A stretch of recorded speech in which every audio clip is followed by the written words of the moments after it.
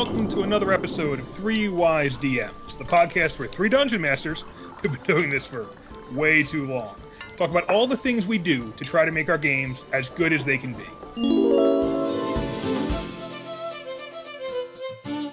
I'm Thorin, and I'm joined by Tony. There's a crack in the mirror and a blood stain on my bed. There's a crack in the mirror and a blood stain on my bed. You were a vampire and baby, I'm the walking dead. Oh, you were a vampire and baby, I'm the walking dead. Woo! Oh. Suffocate the Spanish for that, Dave. Oh my God.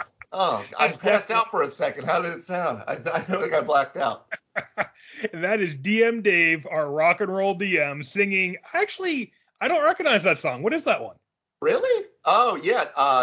Early 90s, like 1990, Concrete Blonde, song called Bloodletting from the album Bloodletting. I feel like you were really into the vampire thing in the early 90s.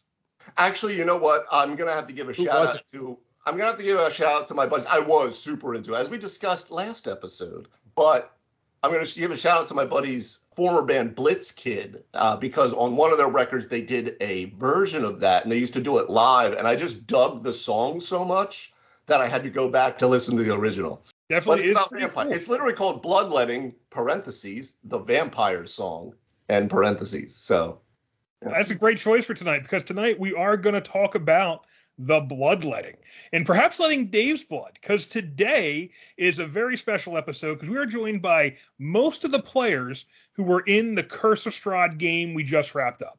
So if you listened to last week's episode, their DM's review of Curse of Strahd. This is going to be the players' review of Curse of Strahd, as you have me, Tony, Dave, and we're also joined by my wife, Shannon, who played Rose. We're joined by Dave's girlfriend, Bonnie, who played Little One. We're joined by Dave's brother, Chris, who played Scar. And we'll get into who everyone was and how we played and what everyone thought about the game and how the interaction went down. So the best way to start this is probably just to kind of go around the table and talk about, just real quick, kind of who you are and what you played in the game and why you brought that character into Barovia. And I think I'd be happy to, Thorin. So I'm DM Dave. I actually played every single character in Barovia minus 6 of them. So including Count Strahd von Zarovich. So thank you. Nice to be here. I always thought you looked best as Baba Lysaga. Some shit like that. I always thought you looked best as Baba Lysaga. The cosplay we never talked about. That's it. The chicken legs, the Eastern European, grandmother scarf. Oh, you like the babushka. Oh. So we've talked a lot about our three characters, but we'll go through them real quick before we get to our guest here. So I played Phineas. I played a Fey Pact Warlock. I went into him in depth in the last episode, if you listened to that. But basically, Phineas came there with the job from his patron to just troll Strahd and make his life hard. That was my whole point in the game. Just basically try to make things as anti-Strahd as they could. So that's what I came in to do. Tony, why don't you talk just briefly about Hawk Morgan? So I've been accused in the past of making characters that were too interesting and different. So in this case, I chose a human barbarian. And I showed them, because I took the most white bread type of character I possibly could. But I did it in the most ridiculous way I could, because I based him on Hulk Hogan. And hilarity ensued. And speaking of hilarity, Bonnie, why don't you tell us a little bit about how you got into the game and Little One? That's a good question. How I got into the game is I love playing D&D, and so as soon as a game is mentioned, Dave knows that I'm already playing. So that's how that started. But as I've listened to a lot of the podcasts, my character gets talked about a lot due to her impulsiveness, into her insanity of things that she does. Little One specifically, though, is a lot of who I am as a person. And I'm also short. I'm only 5 foot. So you add that into it. Plus, I'm a fixer, and I do a lot of various ways of fixing things. So being an artificer was just a natural fit for me. And it was very easy to play her because it's taking my personality and putting it into the game. So let me just ask, because we do talk about her a lot. As in the last episode, I called her point blank an engine of chaos. Like that was almost your class. Is that fair, or do you feel like, or do you feel like we take that a little too far? Like, do you feel like that's who you were trying to be as a character? Well, no, I can see how it was perceived that I would be that. And I had a question originally for the team because I gave everybody a little snippet of Little One in the invite that the birds found you, where I started off with the story of these two kids, and then I squirreled it and just went off on a tangent and then brought it back to, oh, by the way, so if you found this, and then kind of went off again. So I introduced Little One's personality, at least I thought I did, from the moment I sent the invites out. I think so. Now, that was a funny thing because I remember when I got the invite, I was confused by where it was coming from and what it was. So I came into the game, I remember, and Phineas is like, oh, we just were all told to meet in the tavern, right? And I hadn't quite picked up what was going on with that. But I do get the impression, like I kind of came in expecting Little One to be someone who was going to be someone who was easily kind of driven. Like what I mean is like you get something he was easily obsessive and would kind of grab a thing and kind of chase after. Like Little One heard about these kids and boom, I need to gather a party of strangers together to go drag them to the death house to save these kids. Like it was like Little One was like kind of she got a bone and she would just kind of chase that bone until she solved that problem. That was kind of the Little One character I thought it was coming in. And I didn't feel like you played that. Like, I don't feel like you didn't play that. Yeah, that shined through in certain moments, kind of like when my homunculus died and I went into a grief for like 2 campaign nights and I was just sad, moping around, holding on to something I can recreate. But I was so sad she was gone. So we compare that to Phineas, who also had Phineas had a familiar. And Phineas is a Pact of the Chain warlock, so the familiar is very close to Phineas. But Phineas treated him more like Lord Farquaad. Like, some of you are going to die, and that's a sacrifice I'm willing to make. Don't worry, I'll resummon you from hell in the morning. Just go over there with the bomb and blow up with it. Because you really did care. Whereas Phineas was a lot colder. As far as how he thought about these things, a lot more like, oh well, the familiar's here to get killed anyway, and that wasn't Little One at all. Little One was like she cared about everything. Mm-hmm. Absolutely. So, what do you think of that question? Did you get Little One's character from that missive in the beginning? I did not know what to make of Little One when I first met her because about, I want to say, 8 minutes into the first game, I interact with her, and she's like, you're now my new best friend. And that was the end of the conversation. And we just ran with that for the next 25 games. It was the first time we played together, too. So it was the first time I really met you, let alone play. And you came in as Hulk, like basically Hulk Hogan. And so here's a gnome looking up at a giant. So what better BFFs could there be? I couldn't tell you because then we took that train. We bought the tickets. We drove it around Bavaria. We got another train. We took it around for a second lap, and here we are. So what about you, Shannon? Did you get a sense of what Little One was from the missive in the beginning? Yeah, I thought it was very much like Bonnie is a little bit, She made me laugh, and just the quirkiness of her, I thought was pretty funny. Yeah. But you, Chris? Oh, for sure. I mean, I had a bit of a unique perspective because her genesis was in an earlier Pathfinder game that we had played. So I'd been sort of exposed to her character before we had played a little bit as it, and then she'd sort of brought it into the Strahd campaign. For sure, with the missive, she has a way of role playing that focuses on that versus the combat style in D&D. It's a good balance to everything. So I have to say, though, with Little One and her nature, her role play, how she handles things, between her and I, that kind of set the boundaries of ridiculous for the campaign. She's running around with the jawbone of an ass, fireballing things, and I will try to maintain my Hulk. I was trying to stay in character as Harknar Morgan or Hawk Morgan for 25 games. It's like, and I don't know how you're going to keep this up. Well, I did my best. I kept that joke fucking rolling. Well, you said in the previous episode, because we often compared her to Miss Elizabeth in the whole Hulk Hogan thing, but you said there was another one she reminded you of, right? It reminds me somewhere between Harley Quinn and Wendy Richter. Yeah. I think that's excellent. Yeah, I think that's right on the money. I agree. With that said, so we had we talked about this in the last episode. We had those 2 characters who were the most kind of not serious in some ways. We talked about how do you do like a serious campaign.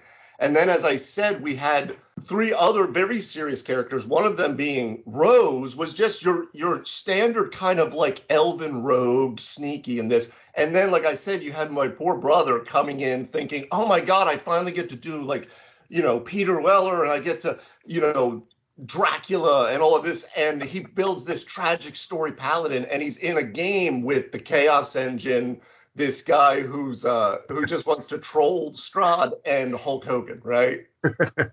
My theme song was the Great Adventure Party Bus theme. That was pretty much he was going through the campaign. There was a lot of chaos.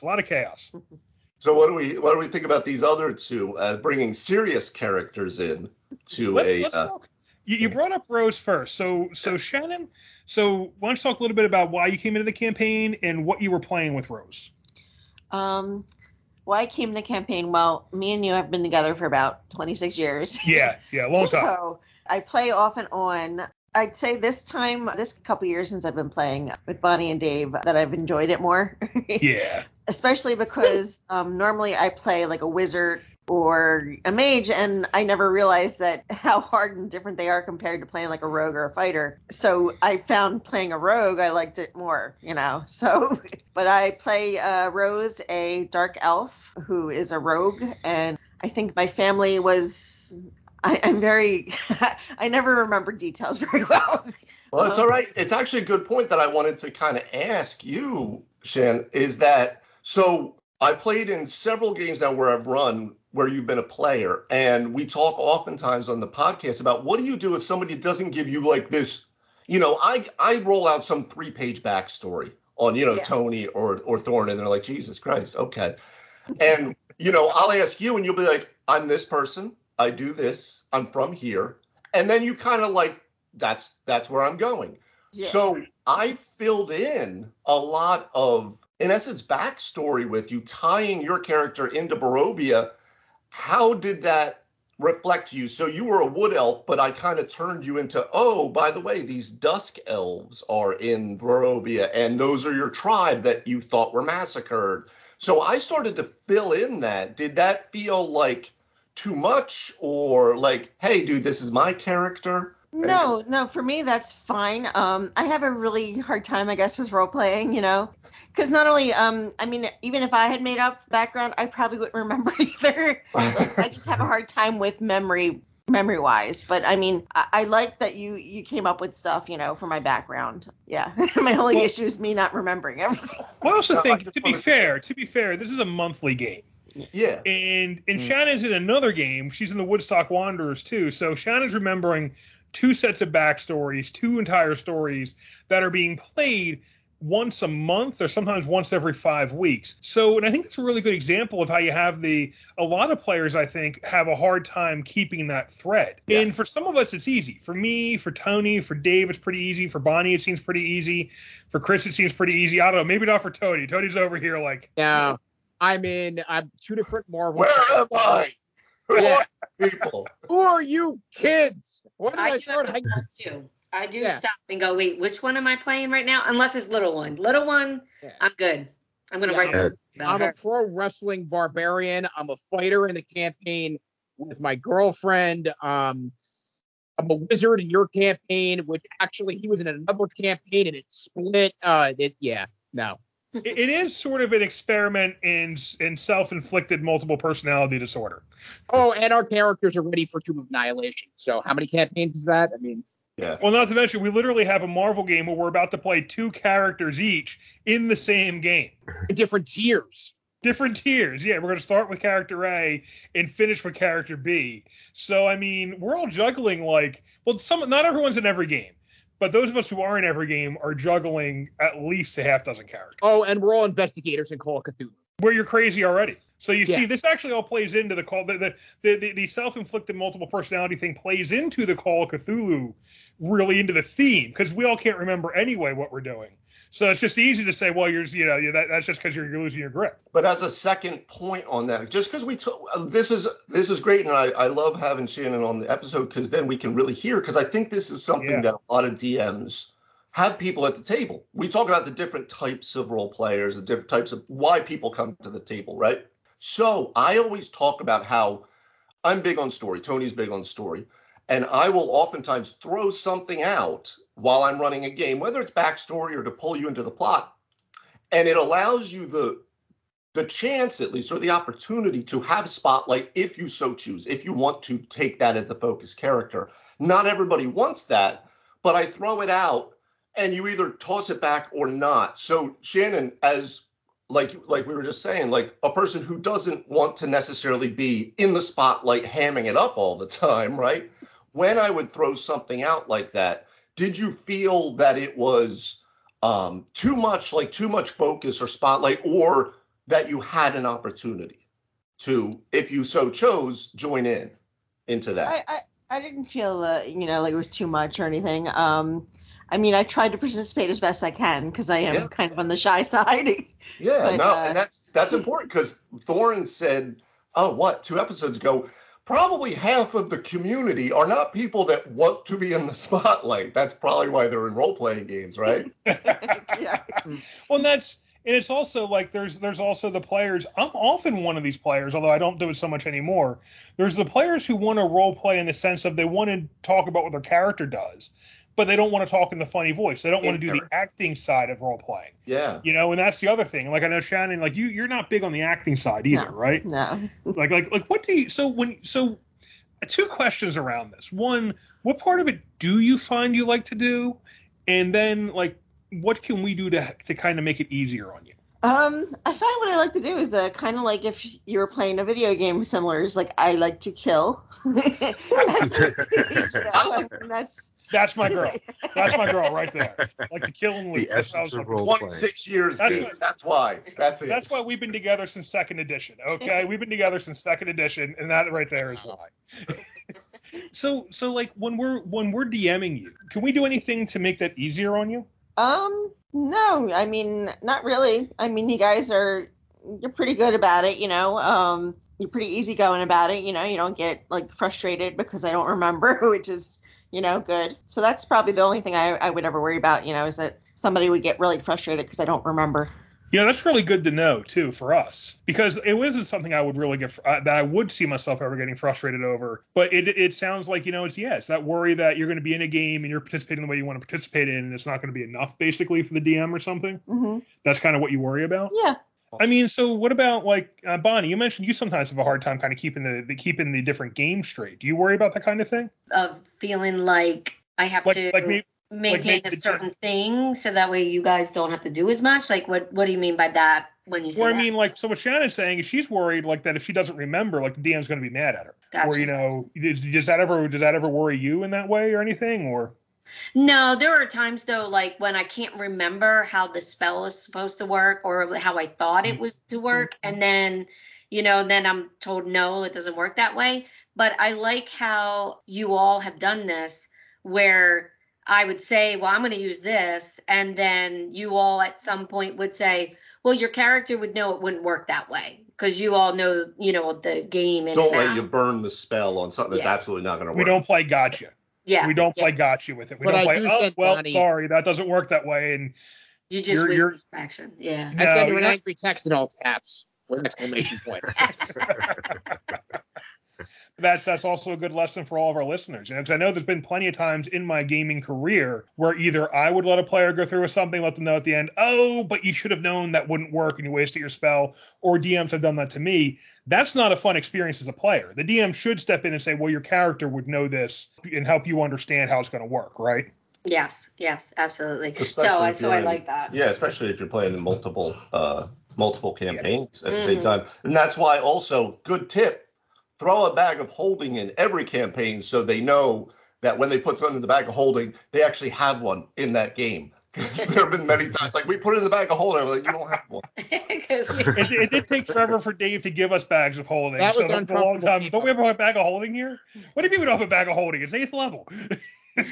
The other thing that helped me, and this could help other listeners and players, trying to keep things straight can be very difficult. What I like about Roll20 is on my spell sheet, I actually put things on there that technically wouldn't be there, but I put it under the cantrips so that way in my mind I know how many of the Wand of Wonder did I use before doing this, or that I'm immune to acid or whatever, because I'm not going to switch back and forth through the sheets. I'm usually only on my spell sheet. So, Okay. yeah, I use that as almost like a note taking as well and put it in places so I can know where it's at. That's actually a great point.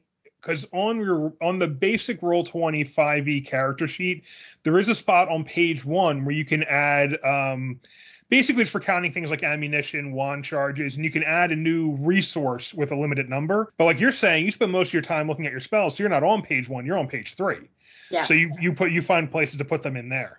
Yeah, I just added them under the cantrips, and then I have like 0 of 7 used. Yeah. And then I also have the Wand of Wonder there, which I love, by the way, but like totally love it. So it just helps me kind of keep things straight, because otherwise, forget about it. I'll be lost. It's too much to remember. But with all of that, I would like to say, while he role-played the character as the dark and silent type, I would love to hear some of the thoughts of our resident paladin, my brother, Chris.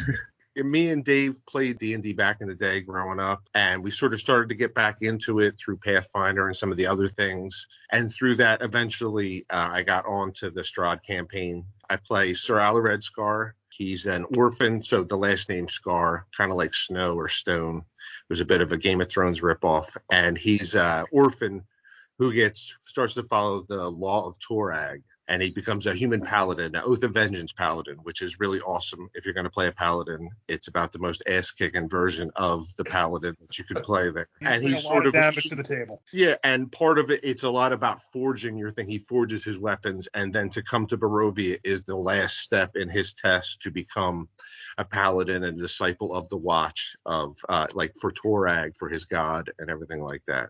One of the cool things about your character was he was someone who had backstory in the game that he was actually following, whereas some of the rest of us kind of brought our own stuff and weren't necessarily. I think you picked up the trail Dave left more faithfully than I think anyone else in the game. I think the opportunity to play a paladin in Strahd, like I wanted to be a cleric or a paladin, because I thought that was something cool with the whole vampire thing. And then, I don't know, there's something about a paladin, about the knight. It's such an archetypal figure. Like I don't know if it makes it easier to role play it, but I could play him a bit of the knight, a bit of Sir Scar, and he's just sort of running into danger and he's making sure the ladies are okay and stuff like that. It was very cool, especially in the context of Curse of Strahd. It's a good point because we're talking about different types of role players. And the reason we talk about that is because we have all of them at our tables, right? All of our different games have these different types. And Chris, very much like me, is the storyteller, the actor, those types of things. He wants that deep lore stuff. So he brought a real heavy backstory to me. And Chris, as a throwback here, I was playing, and I've said this before in the cast, Hawk and Scar became some larger focus characters in the earlier parts of the game because of a lot of what was happening in Barovia, but also with your backstory, because we were kind of going back and forth with this whole Torag thing and the riddle of steel that you had brought. And I started to play with that and kind of throw it out to see what you were thinking. What were your thoughts on that? I thought that was awesome. Like it was something that tied it in along with the Silver Dragon. That was cool. I don't know if that's canon for Strahd or if you started to sort of shoehorn us into certain destinies or whatever. But with the Torag thing, because you kept on bringing up and there was the different laws of Torag, right? And Torag's Oath, it had a feel of a religion. Like you talk about world building, like it felt like something that this guy might go to a strange land and want to kill people for this god, like have a bit of a religious fervor for this kind of thing, coming from his sort of orphan background and everything like that. So I think this is one of those spots where we're kind of talking, we haven't really talked about what is this Torag thing. So some of our listeners may be confused here, but what was that? So what is like, I know Torag is a book deity, but not necessarily from Curse of Strahd, right? So what was the Torag thing as you put it together? The two of you put it together. Well, I mean, he's the North Lord, but I believe he comes from, the name itself comes from Pathfinder. He's originally a dwarven god, the god okay. of the forge and stuff like that. And then we sort of tweaked it for this because I saw it for a way to be like a quest for order and law and stuff, and like to be, the turned by, through the anvil and everything turned into something like a weapon for Torag in this case. The hilarity there is that in 4th edition, there is a god named Torag who is the god of the underworld and torture. Yeah. So when you roll this character out, I'm like, all right, well, brother, I'm not going to metagame. Okay, so you're this dark, twisted, pain-obsessed guy. All right, and he's the paladin. Fantastic. Pain Paladin, it works. That is a good point, though, Tony, because we've had this in the Woodstock game, too, where there's so many deities and pantheons throughout all editions and all different gaming systems and all this, that you should really, like, make sure you and your DM are on the same page as to who are you worshiping and why, so that they're not playing like, oh, you mean this, and oh, no, I mean the not the god of torture and the underworld, but the god of the forge, for instance. Slight difference. So how did it feel to play this serious, deep character with the mess of a cast that you had? I found it very enjoyable. Like, I mean, you guys know from the Marvel game, I like to keep it loose a little bit. I find like laughter, and that helps to build the story and a camaraderie, how people might actually hang out. And so it was fun. And for him, like trying to role play him, a lot of the times, number one, you're a knight, so you're a tank, you're running into fights. And then I had to find opportunities for him to show some kind of piousness, right? Like I thought that was important, that he should have moments of like, I screwed up, or like in Christmas Land when the kids all die there, like he has a moment of like shaken faith, because that's a lot of what drives him to do these crazy things. Yeah, and just to bring that up, so that was during the Charlie Manx Christmas adventure, which was taken from Nosferatu a little bit. Yes. A lot of the children were vampires, and a lot of the vampire children died by our hands as they tried to kill us, to be fair. And that was like things you felt pious about, right? Yeah, it was an opportunity to role play him into something more like that, but it was a lot of fun. Like, I think at the table, like, Bonnie had something that was unique to it. I think, Thorin, you kind of take command, like Phineas kind of led the charge there. I think Tony was a great, as having the Hulk Hogan thing added a really cool element to it and everything like that. And Shannon being there as a death dealer with the sneak attack damage and everything like that. Like, it was a really cool table. So I didn't have to do a lot, and I could speak in a cool voice sometimes and say some things like "taste my blade" or something like that, right? And drop a couple divine smites, and all of a sudden I'm doing 70 points of damage by later levels or something. Like it's the paladin. It's a lot of fun.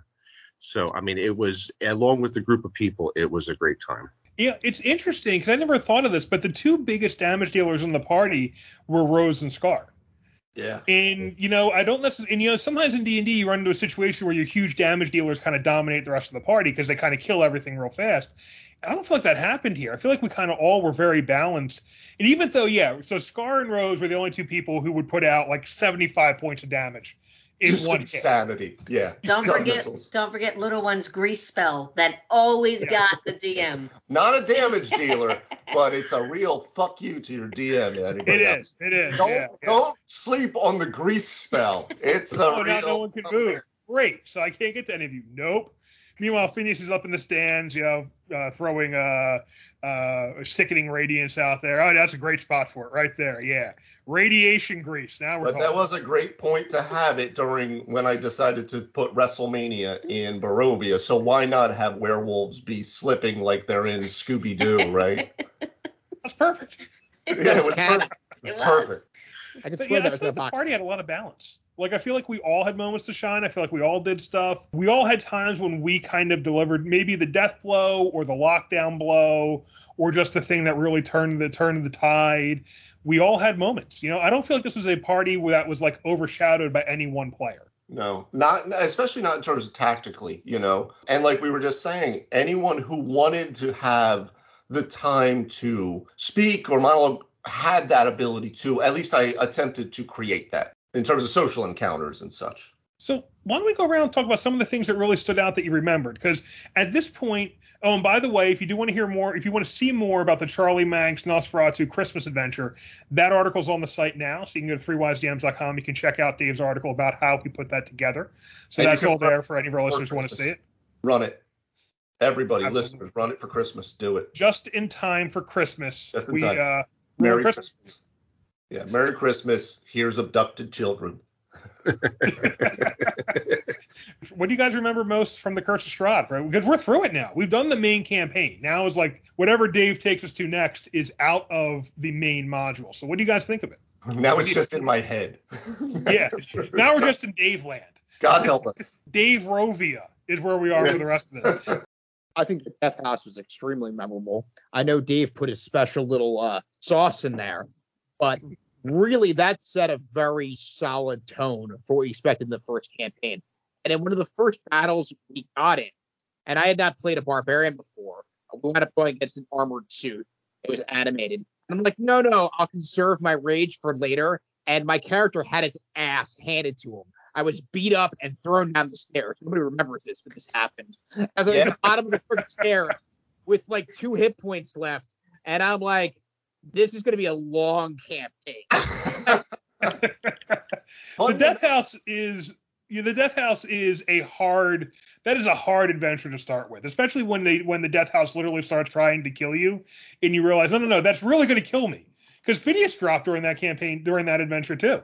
Yes. Yeah, I'm glad to hear that though, Tony, because it surprises me how many people on the boards and Facebook and things like that, the groups, don't like it and say skip Death House. It's garbage. Just start them at 3rd level. And I'm like, I think you're missing a big opportunity to set the parameters for your game. People always want to set that tone. Here's the way to do it. Well, that's how Tony and I became BFFs too, because little one has to get out of this house with her tiny little legs while everyone's running because the house is trying to kill us. That he picks me up like a little 2-year-old style and puts me literally on his shoulders with legs wrapped around with my hands holding his head, and he runs through these blades that are trying to kill both of us at the same time, and I'm just holding on for dear life. It's like a horrific Disneyland. Yeah. All I can say is that's a wonderful moment to look back upon and laugh. I'm glad that didn't end up with us both taking 15 slashing damage. It was close. That was a great opening moment. Yester Hill, we played that on Halloween. That's true, we did. Yeah, last Halloween. A memorable event. What about Chris, Bonnie, Shannon? What do you guys? Because we talk a lot about what kind of stands out to us from our adventures. What do you guys really feel like was really cool and that you really found memorable? For me, it's I'm always in awe of the people like Dave and Chris and Bonnie who can do like the voices and get really into it. That makes me laugh. It's a good time. And then I remember, like parts of the story like the Baba Yaga house and yeah. Of course, can't forget Baby Walter. Walter. The curse of Hawk Morgan.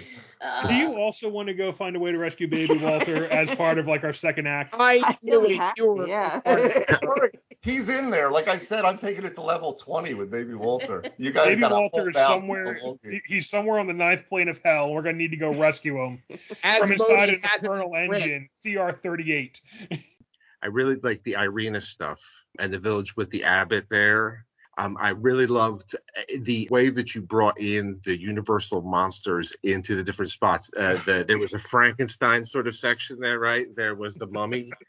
There was Dracula. There was wolves, right? Which Scar is like mortally afraid of now because I got my ass handed to me several times by wolves in the first couple sessions there. But I thought that was really awesome. The stuff with the way that you had the wrestling match and stuff, I thought that lended something cool and different to it that meant something to the party, right? It was kind of the way that we were playing the world there. And some of the interesting ways we came up with, like we started a campaign against Strahd, like there was somebody with a printing press and Phineas had them start printing up packets to send out against Strahd to build up like a whisper campaign against him. I had wished that we would have been able to take it even further, but it was so end game Like it was near the end. That like there was nowhere to really go with it, but it was fun. It was fun to start to play with it.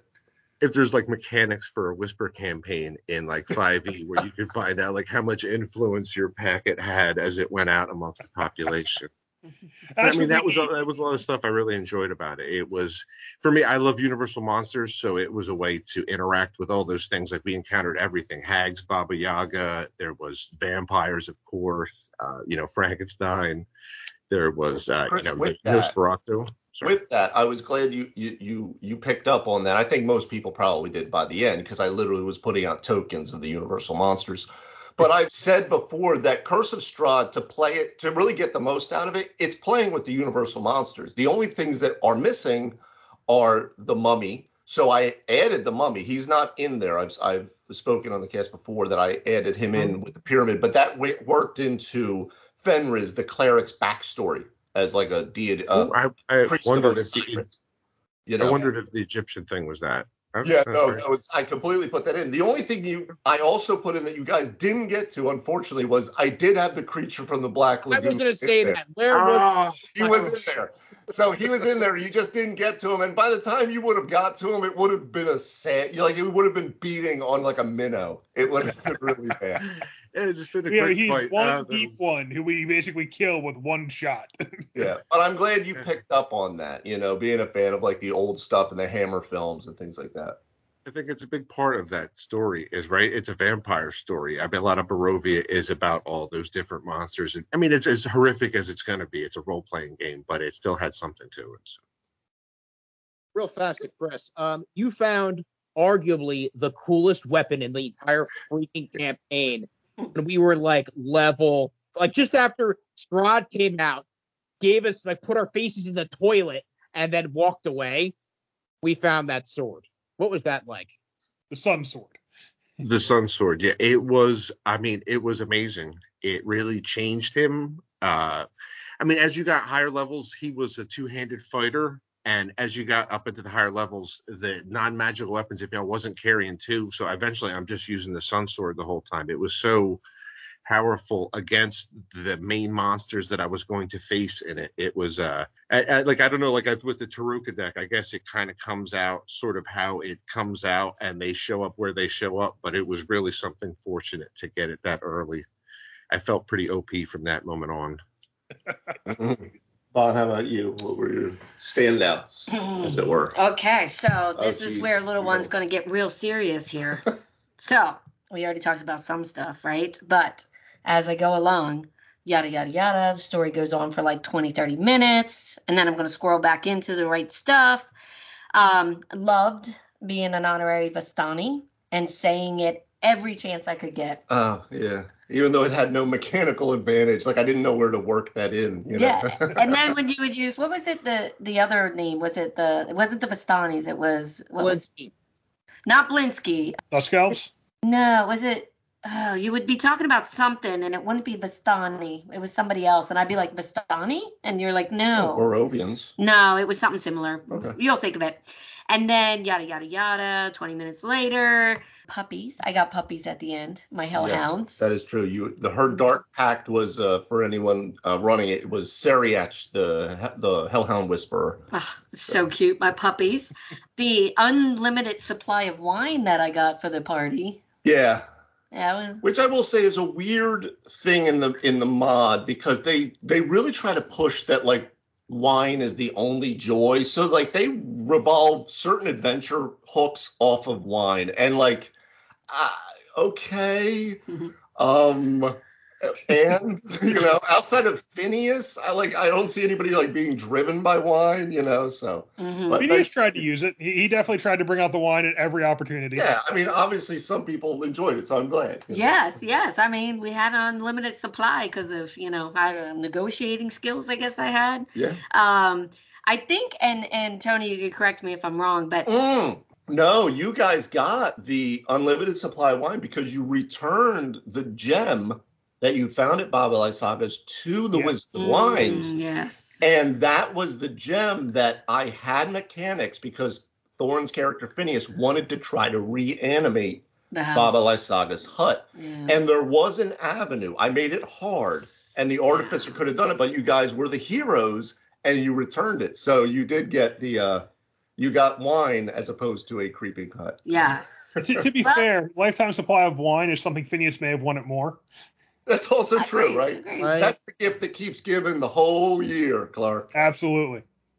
Now, Tony, you can correct me if I'm wrong on this one, but one of my biggest memories is every time I go to do something, you would say, I put my hand down, I stop her by grabbing her head or her clothes or as she's running past me. But I think that started because I did the Wand of Wonders and turned into like that I was flying towards the Night Hag's house and you had to grab my leg to stop me from going over there.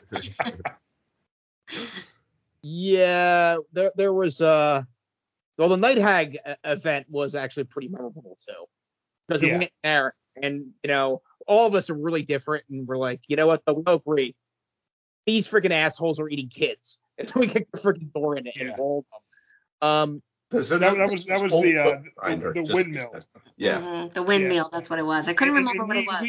We thoroughly scouted it before we went into it. Like we actually had an invisible familiar that went up to the top floor, so we knew there were children in the building. Like we knew what was going on before we actually literally kicked in the door.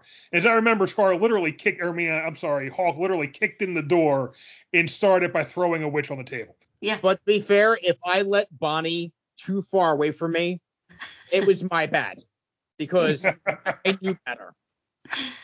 Well, yeah, because then you had to rescue me. So that I will answer that because there was an added thing with that. I said how it was a little tough to play with the Irina storyline because she becomes this kind of just damsel in distress all the time. So what I tried to do, because that was starting to bother me, I just what's the point here? So I tried to make her this, oh, I want to fight with you. And I made this whole monologue part where she was saying that she was going to fight with you. But she was completely inept at doing so. So I then went hierarchy. So Hawk was having to look after you. And then you and Fenris and Rose were constantly having to run after Irina, who would be running headlong into vampire spawn. And so that was fun too. I always made sure I looked like her too whenever Strahd was around. The short little one that looks like Irina. Let's see. The very short Irina. My infused basically haversack has literally everything. I was like a klepto. Everything I could possibly take, I took. I remember that. Yeah. I could build stuff. It was, with the howling eye when I made it scream and I held the eyeball out at people. Well, that was a great thing for artificers, especially. We've talked about this with warlocks and the role play potential with patrons, and those types of things, or paladins and clerics with their deities. These role play potentials is fertile soil. And with artificers, the fertile soil is artificers who are not just going to be I just make this. The end, and give me a roll or whatever. But you were constantly collecting things that I didn't know what you were necessarily going to do, but then you would turn drapes into something. You would turn a femur into your wand. You would do, and I really thought that was a great flavor for an artificer to really build the character out into this weird tinkerer. Yeah, and that's my life. I constantly am tinkering with something in real life. So yada, yada, yada. I know I'm talking a lot. But two last things. One, my other favorite thing was doing the Halloween in person and my multiple costume changes. Yes. I remember you wore a lampshade at one point. Literally put the lampshade on your head. It was like a Cher concert. Nightmare. I had to keep changing. And then, final note, Blinsky. I miss him. Yeah, so you definitely tied into Blinsky very hard. Yeah, you didn't have, Dave, you didn't have anything to do with Blinsky, though, did you? You're like, great, I have a player who loves Blinsky, and he's got nothing else. We've talked about this, right? Players are going to pick up whatever they're going to pick up, and you don't know what it is. So it's when you're talking about you make up some bullshit thing, that's gospel, right? But you've crafted this beautiful narrative to reveal, and they're like, cool, okay, anyway, I want to do the thing. And I was really pulling Blinsky in to do this whole, he had a mentor that was like this legendary tinkerer, this Von Weird person and Castle Ravenloft and Cappy the Bright and this sphere. And I threw it in multiple times over the games. And I don't know if Bonnie's character ever really picked up on it or not? I picked up on it, but little one is the kind that would be Okay. like Blinsky versus Von Weird. No, Blinsky. It's a Blinsky doll. Blinsky's It's in a front of me. Blinsky Yeah. thing. It's a Blinsky with the kids. I'm a little kid at heart. Like, it was just Blinsky. Okay. Blinsky. That's Yeah. fair. That's Blinsky. fair. That's fair. She wanted Blinsky. She didn't want Blinsky's teacher. Teacher Yeah. old and boring. Blinsky, cool. Yeah, Dave, that's remember fair. That's fair. do you recall when this all spawned, all this Blinsky stuff? Death House. Yeah. Yeah, Death House. We locked ourselves in like a room and a half, barricaded the door, and we all crashed there for the night. We were all beaten to shit, and there was a doll in there that was staring at her, and then that launched into this madness 11 years later. Absolutely, because the doll is so ornate, and then it said Blinsky, and that just like grabbed me. She became my haversack. It's the doll. hard. Yeah, it's hard though, because that's one of the things. So last episode we talked about where the module gets a little clunky at times. Like there's a lot of great stuff, but there's points where it's clunky. And they introduced this whole Blinsky. It's no Blinsky, this whole thing and There's all no these fun, dolls. is no Blinsky. Yeah, is no fun, is no Blinsky. And they don't really go anywhere with it. They just leave it up to you, and that's a big wide avenue that you're going to drive down, depending, to the point where you might have people like you that just want to hang out with Blinsky and the thing, or oh my God, that guy Strahd decides we need to murder him, and you got you and some party might murder some poor shopkeeper that's just trying to make dolls, So yeah, it's one of those ones where they put a lot of emphasis on it, but for no real reason. It's for reasons like that. When you have a character or player that just grabs it and loves it. I mean, I played with some of those dolls he made that he likes us. I had the one where Rose and I were, I'm like, she's so pretty and she's so nice. And that's all I did the one time when everyone's like doing stuff. I'm in the corner just playing with dolls. I will say one thing with Blinsky that I was able to do that I thought was fun that I added completely was the whole idea of when the hags escaped, Morgantha and her one daughter that was still alive after Bone Grinder, they escaped to Vallaki and hired Blinsky under the guise they had shapeshifted to look like the party and hired Blinsky to make these voodoo dolls of the party. And then when you guys arrived at Vallaki, everyone was like, oh yeah, you were here this morning and there's dolls. And that's kind of what brought you back to Blinsky. Yeah. But we didn't find all our character dolls. We only found Rose. I thought it was Sir Scar and little ones. Some of them were destroyed and some of them you got. Yeah, because I was looking for the rest of them so I could make the collection. You wanted the whole set of Funko Pop dolls. Yeah. Absolutely. Yeah, the Sir Scar wrestling buddy. The bobblehead. Collect the whole set. But that is one of those things where it's like, you got a player who grabs on the Blinsky, and it's like, okay, great, where do I go with Blinsky and this player? And now you gotta craft the whole thing, because it doesn't sound like the module gave you anything else to work with. No, there's literally nothing for Blinsky. He's literally just a shopkeeper in Vallaki, and he's an interesting character. The idea of him is interesting, but there's no hooks for him. When that popped up, it looked like that whole evil toy maker bit. Like there was this old video game that had Faust who had these toys that was killing children and taking their souls. And we're like, oh, we're on to this. Yeah, we're on to this. It was absolutely a red herring. Exactly. Yeah. 8 sessions in, you meet this guy, you're like, we got to kill this guy before he gets anyone. This guy. Kids, And if he would have tried it, little one would have definitely got in the middle. No, not Blinsky. I thought for sure we had like stepped into a Puppet Master episode there, but no, it didn't play out that way. So one of the things, to get back to one of the things that Chris mentioned, the Irina plot line, and Irina being memorable and pretty cool, and we all did some neat things around defending her. Like, for instance, at one point I literally went out as a changeling. I literally went out dressed as Irina with her stole and pretended to be Irina the Strahd well enough, because I also had the actor skill, that he had to read my mind to tell I wasn't Irina. And then I slammed the door in his face and just told him he was a bad person. I could never love someone like him. But one of the things that stands out to me is I think we saved Irina and her lover entirely by accident. Yes. Like, we literally have them with us at the same time, because they're both on a quest with us. And we stumble into a town, we hit the lake, and boom, they go away. They're lifted to heaven or whatever, and Strahd strikes the lake with a thunderbolt, and I'm like, what just happened? How did this happen? Hold on, we solved a major plot point by walking into this particular square with these two people.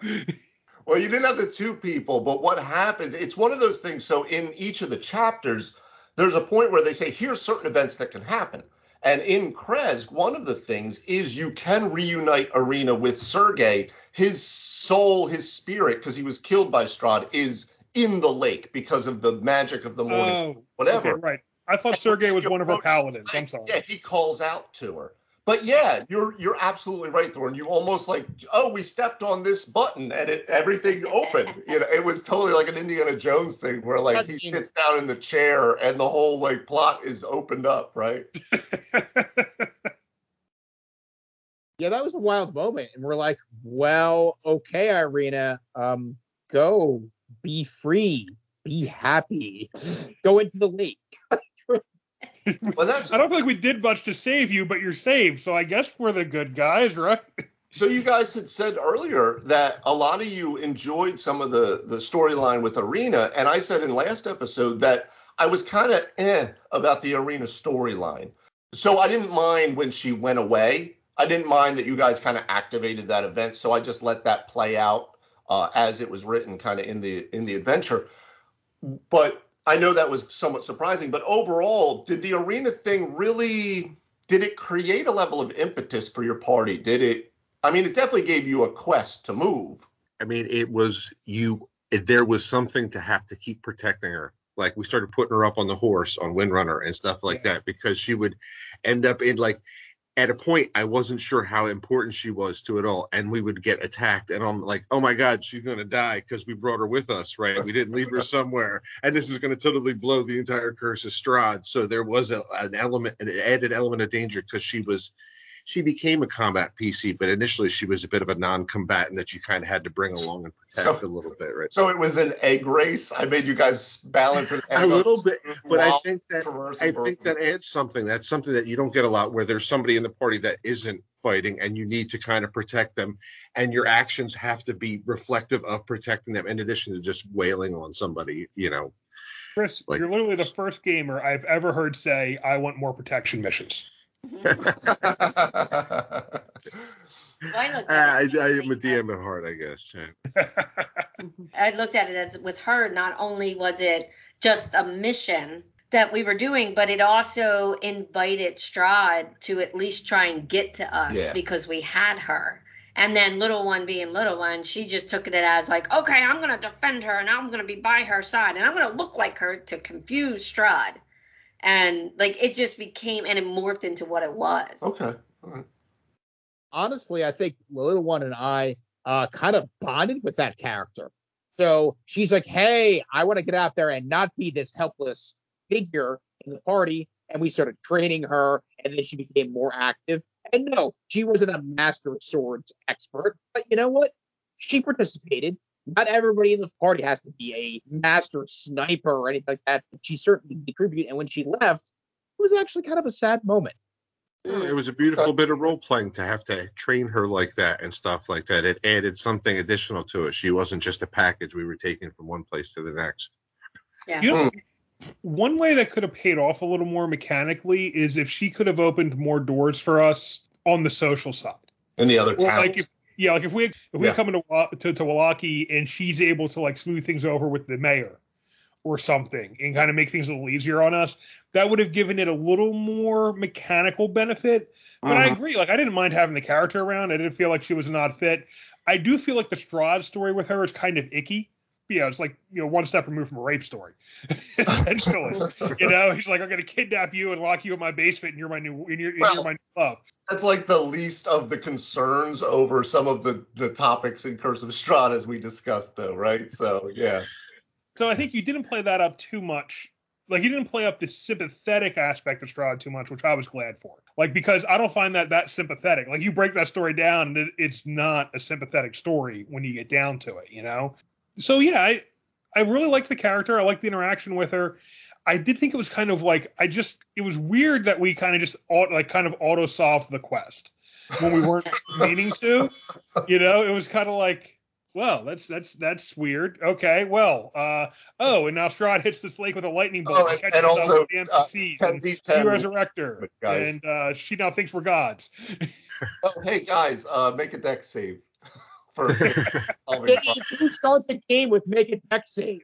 Yeah, here we are. What do you think, Shannon? Do you have any thoughts on Irina? Irina was only okay to me. Yeah, I didn't. I guess because never. It's kind of very similar to like Dracula's story, you know, where he's with Mina, and that part, I don't know. I never really liked it, even So that's that part of the story was only okay. That's the first time you said something I didn't like. I love Mina. No, and I appreciate that too, and the original Stoker's novelization and stuff for that time period, but that is definitely a thing. And I said last episode that the Irina story, it's a little like, all right, I mean, it's there, but I think that's where you get a lot of DMs coming out and starting to write Irina as a much more formidable character who is active in the party and maybe is above her brother Ismark and things like that, just to change up because everyone already knows, right? They know the Dracula story, so you want to spin it on its head. So I appreciate that Jen is saying like, yeah, it's cool, but like we've seen that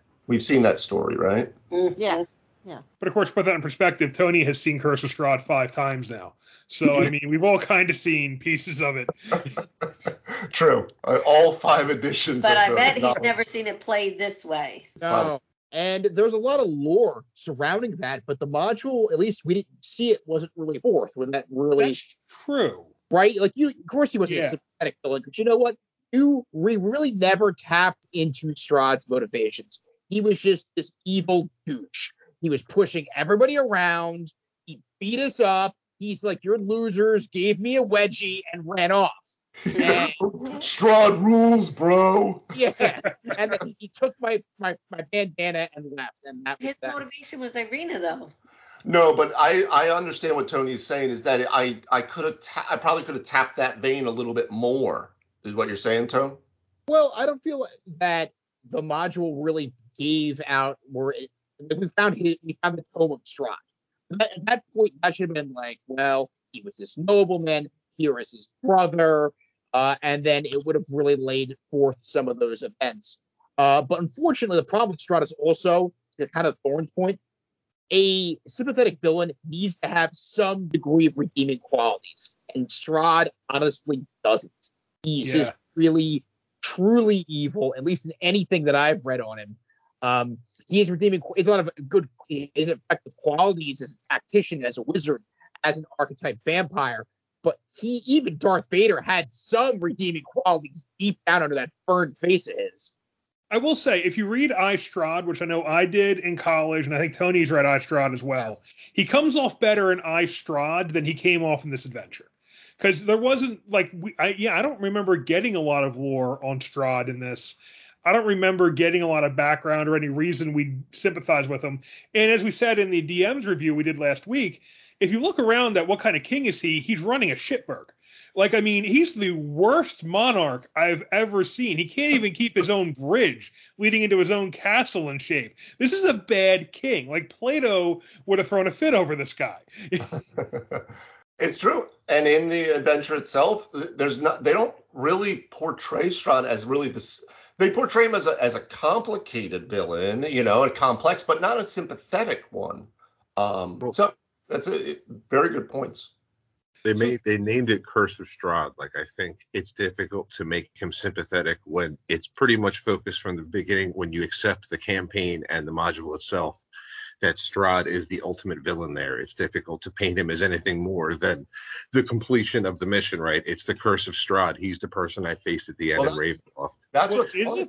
No, that's what's funny. And I tried to kind of pepper that, especially later in the game when you guys started actually talking to him. But the Curse of Strahd really is his own curse. He's cursed to be in this place. He can't escape. Sure, he's trapped forever. But you feel like that's the thing that you're after. But always, but right? that's not really this. That's not sympathetic, though, right? To just like, oh, well, too bad, man. Like, you deserve to be here. There is a way to present that as sympathetic, that you have to lift Strahd's curse and redeem him in order to lift the curse on Barovia. I don't think that's how they did it, but I mean, that is a way to present it. and then figure out how do you redeem this guy who seems to be pretty much irredeemable. That's a much more complicated adventure, and I don't think WotC wanted to get into that kind of complication with what was effectively like the second mod they released, I think, in 5th edition. I mean, we're not exactly up on the times here. This is one of the first modules they released. Yeah. We're not exactly cutting edge on this. We like to give it a good 10 years, 15 years before we get into something. Got to age like a fine wine or a good scotch. You got to give it some time in the barrel, you know. So you guys, you guys told me what you kind of did enjoy and stuff, but put me up on the rack here. What didn't? I mean, obviously the sympathetic side or the more villain side, but what else? Like, what points would be more or less of? I feel like I've abused you rather thoroughly at points throughout the campaign. I mean, I don't know. I can't be the only one making fun of you for the lack of treasure. The fact that I'm silvering a weapon at level 7 while your brother's walking around with the sun sword. I mean, I've already thrown all my tomatoes. Well, that's Tony's point. Anyone else? Honestly, I can't think of anything besides saying, like the storyline with Irina, but that's about it. I was struggling trying to find something to say I didn't like, and I think a lot of it had to do with the various players, because even not having Mom on here to talk about her perspective, we all had different personalities that shine through. Yeah. But I will say, side note, squirrel again, Vallaki, Yeah. I used to say then honorary Vistani. Every time you said Vallaki, I'd be like, Vistani? And you're like, no, that's the word. The I town, thought that might be it. Yeah. Sorry, side note there. the major city in Barovia, yes. The only thing I did not like is my homunculus dying. Cuteness was not allowed to die. Well, there's not That's a lot the I only can do thing. about that, That's the only obviously. thing I didn't like. Outside of that, You kidding me? He was going after my familiar.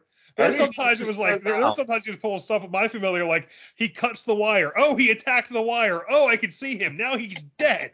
No, I didn't mean to attack the wire. Too bad. He's dead now.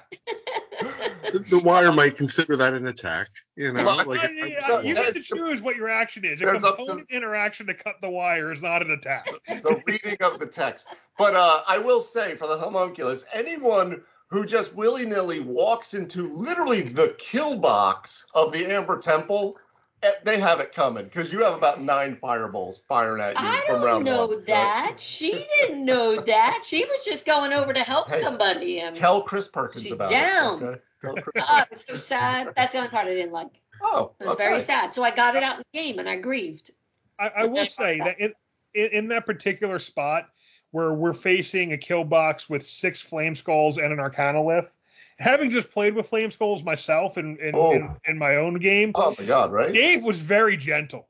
He was very, very gentle with those flame skulls. Like especially the way we went, because at one point, like I think Hawk ran on the floor, and I'm like, no, that's not what we want to do. And like, here come fireballs.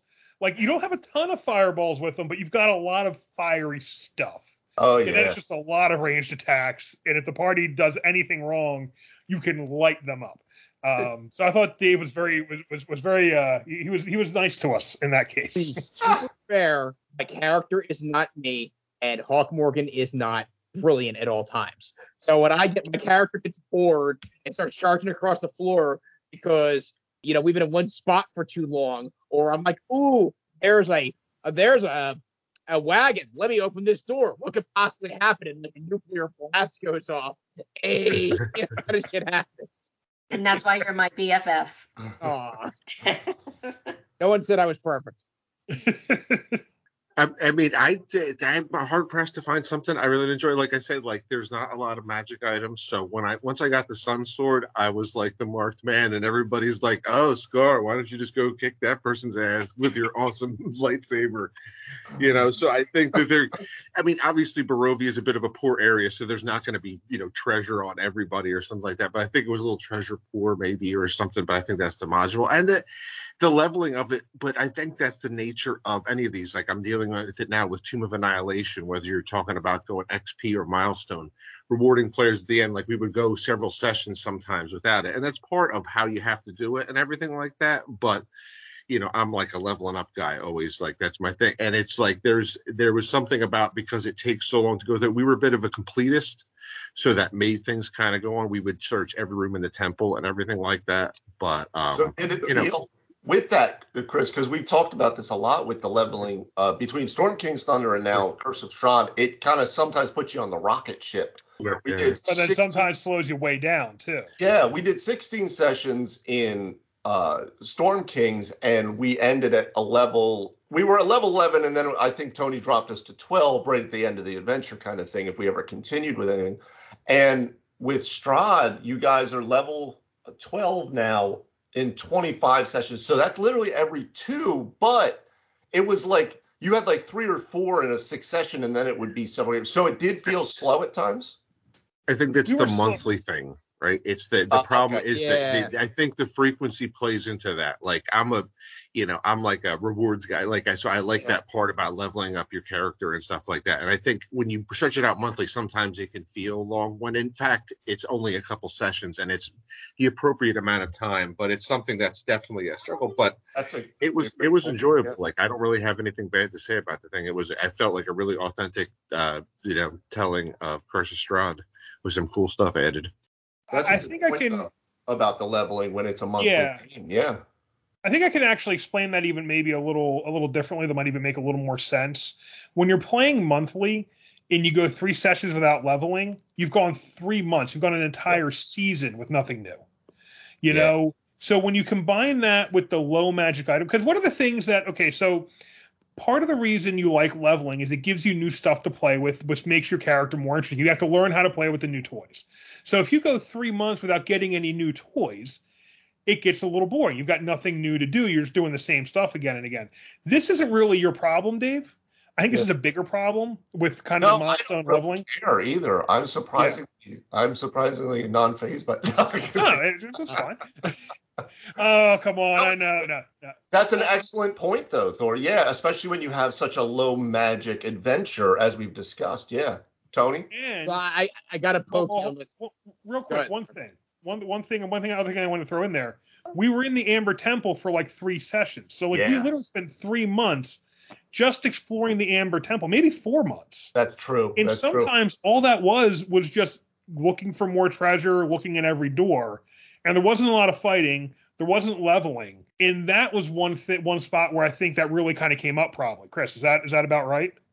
I mean, I think there was one session where there was like interview, like we held like the job interview session with each of the dark powers, like underneath that there. Was night, yeah. Like Phineas brought them each into a room and had a quick interview to like see if they were right for the position. And like, I'm sorry, I'm not sure. I'm gonna have to let you go. Where do you see yourself in 5 years? I can see how that would be a little slow. When you add that to the leveling and the not many magic items, especially not many magic items that make a huge difference, you kind of wind up not getting new stuff for a while. So I'm sorry, Tony. I didn't mean to cut you off. Good point. I have to get this last dig on you, Dave. Yes. Last Christmas, my gift, I didn't get the benefit for 6 real life months because that's how long the time took to pass the I know. When I was reading that, I'm like, okay, you have to read it in 48 hours over 6 days, but the 6 days in our game in Barovia was like 6 months, right? Yeah. So. I think there was some lost count there too. To be honest with you, I think we took more long rests than I think counted towards the book. Possible. Now, if we're talking actual days, that's how long it took because I was tracking this shit. I'll tell you, if we really broke it down, I haven't gone back to count exactly, but in all those 25 sessions, the whole campaign I think happened in under a month of like you being in the world time. Like a month is probably right around, maybe a little more, a couple days plus or minus. But yeah, it was not actually a long time. But that's what gets so strange is that we talked about it, that almost time dilation of game to real time to frequency to so those are good points though. You know what else happens too? Milestone. Here's the other thing that happens to a milestone though. Your adventure is set to end pretty much at a certain level. Yeah. So you rocket through some early levels, and now all of a sudden you're like, if you have a group like us who's exploring every nook and cranny, we're picking up many. It's like when you spend a lot of time level grinding in Final Fantasy, and then you get to the boss because and at least in Final Fantasy VII, the boss wasn't tied to your level. The boss was set where it was. You go mop up the boss in 2 seconds because you were out fighting harder monsters, just training and looking through every nook and cranny. And you kind of wind up in that where it's like, I can't lift you anymore in a level because Strahd's only CR8, and you guys are going to mop the floor with him. I mean, eventually you gave us what, a CR? What was the Strahd you wound up fighting us with? CR18? I kind of balanced them out to be around a CR20. I kind of broke out the DMG to see how, like, what kind of damage output and that type of stuff. So I'll probably put something like that together just for people to see, because there's so many adaptations of Strahd out there. So why not one that's a CR20? But that's a good point, Thor. Just real quick, so for people that are running it, the Curse of Strahd is listed for characters of 1st to 10th level. And that's in essence how they break it out. But Death House itself ends you at level 3. It also has the same problem that Tony had in Storm Kings, where halfway through one session, you might be leveling up. So you have to like start playing with that dial. After that, anytime you guys take out one of the villains, it's supposed to be a level. And if you find one of the major artifacts, Sun Sword, Tome of Strahd, Holy Symbol of Ravenkind, something like that, you also gain a level. When you add all of those things up, it adds up to like 12, 13, 14, depending on how you're counting it. So I don't know where they got this idea of this 1st to 10th level thing. And I think that's why so many people who are running it have problems running Strahd, because they're always running them against a pretty massively powered party that's well above, especially if it's a party of 6. I mean, Strahd's CR8, right? 15. Oh, Strahd is 15. Okay, because I think a regular vampire is CR8, isn't it? No, Vampire Lord is like a CR13, so that's what I had Charlie Manx set at, just to kind of get a sense. Vampire Spawns are 5s. Nosferatus are 8s, though, and you saw what happens when you throw a couple of those on the battlefield. I mean, I've also seen, I've put you guys in Woodstock Wanderers against several vampires, none of whom did much to slow anybody down. Like, they're pretty, I mean, vampires, vampire lords, vampire fledglings, they pretty much get chewed up right away. Like, they're not hard to take down at all. That if you want them to be as tough as a vampire theoretically should be, you need that immunity to be to, like, everything, not just non-magic things. You need something else there. Yeah, true.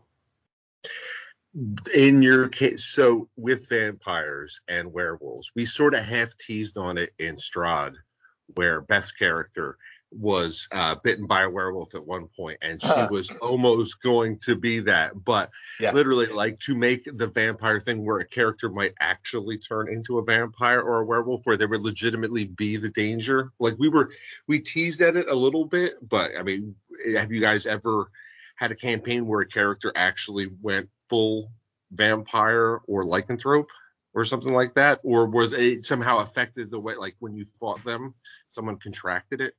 Obviously not in Curse of Strahd. I mean, it was close. It was close, but it we were able to lift the curse on her.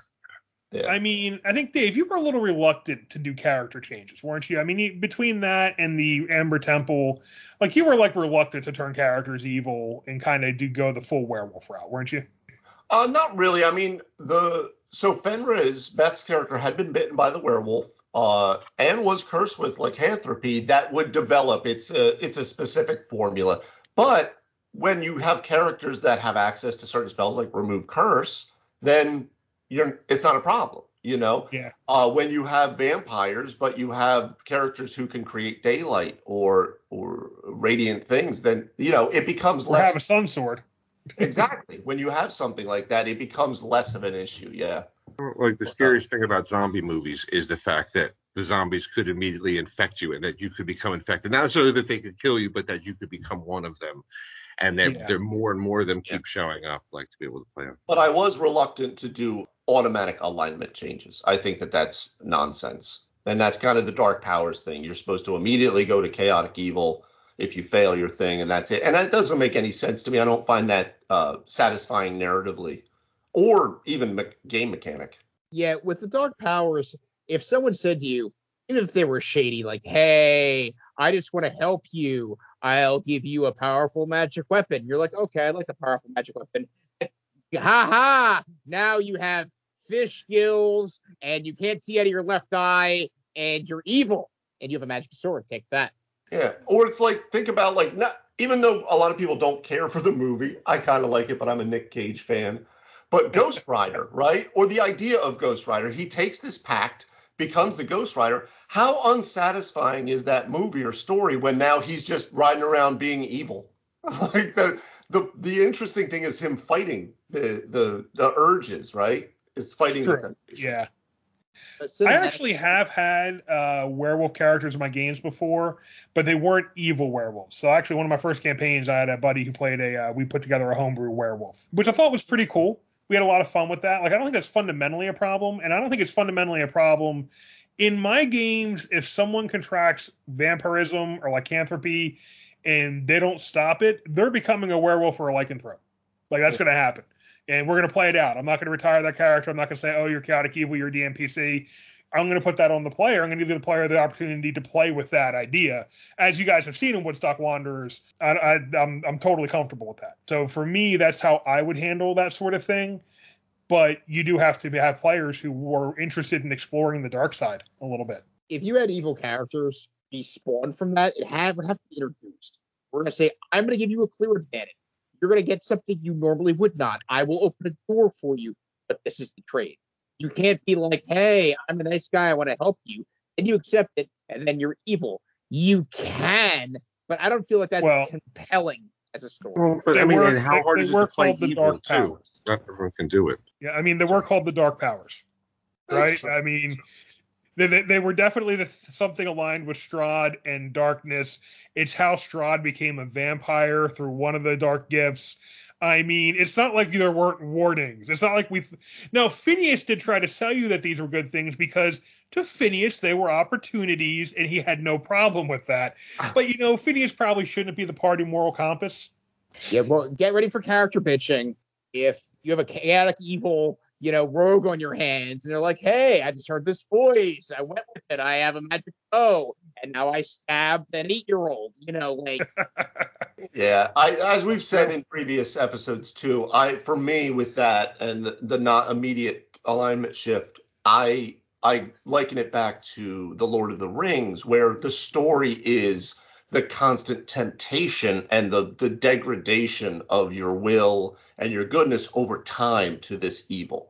And I find that more narratively satisfying and story-wise too. I think it's more fertile soil to role play. I mean, I think you can give them the powers and then have them fight the alignment battle.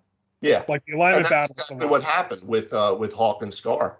As we said, they got all this stuff, but then all of a sudden now they're starting to slip. And I started playing with some of the paladin abilities. All of a sudden, like they were gone one morning, and then they were back, and then they were gone. So, and it forced them, as we've talked many times, through their redemption arcs, which I thought were fun. Hawk was no longer the people's champion, and he was going through a whole heel turn. Yeah, put on a black and white NWO shirt. And that worked out perfectly because like the dark powers and the black tendrils, and they turned him with all the black boa and stuff. Like it was literally just watching him go to the NWO. Like that was it. That is such a singular thing that I think we all watched around the same time that I wonder how many people remember now. Yeah. The whole WCW getting the WWF character, like hijacking a bunch of WWF wrestlers and then bringing them over and making them the NWO where they all turned evil. All of our younger listeners are wondering, what the hell are these boomers talking about, man? Well, they know wrestling, though. Wrestling's back in. I don't know I'm not watching it so much these days, but it's back. I understand it's back. So, Dave, we could have gone totally evil there. We could have leaned into that right there. That could have been a huge tipping point. Yeah. Scar and I had said, F this. We're happy being evil because we like this cool shit you've given us. Actually, Scar, I have no idea what you got other than fur. I feel like you got really F on your deal. But you gave me this. He kind of did. Yeah. You're like, hey, bro, how about super strength and lightning powers? And I'm like, well, those are cool. No, I totally. It could have easily gone that way, to the point where I was discussing with Chris about if he was going to transfer over to the Oathbreaker Paladin archetype, which I would have been cool with. Totally, I was totally cool with if Hawk Morgan all of a sudden becomes really way too powerful and really fucked up in his head, and now the rest of the party has to deal with that. I was Phineas had totally tricks. ready to play that out. And you said tricks. I don't know if I'm a good enough role player to be able to play something like Chaotic Evil. Like, I think I can play, like, I mean, any alignments. Like, is it, you guys find it easy to be able to play something like that? So if I said, you're normally this type of character, like Little One, and then all of a sudden now she's chaotic, and I say, okay, you're Chaotic Evil. Like, that's pretty difficult. That's pretty, like, that's a level of evilness that would be tough for me to be able to role play effectively. I Like, mean, I'd end up wanting to help people. Can anyone prove that Little One wasn't necessarily chaotic evil? I don't know. Whoa, fair. you cannot back Right, that. lit a fireball right in the middle of the party. I'm not sure. You give the impulse person that's also full of wonder and fun and shenanigans, as well as crafty and all these like a little child. You give them a wand of whatever is about to happen is going to happen. Yeah.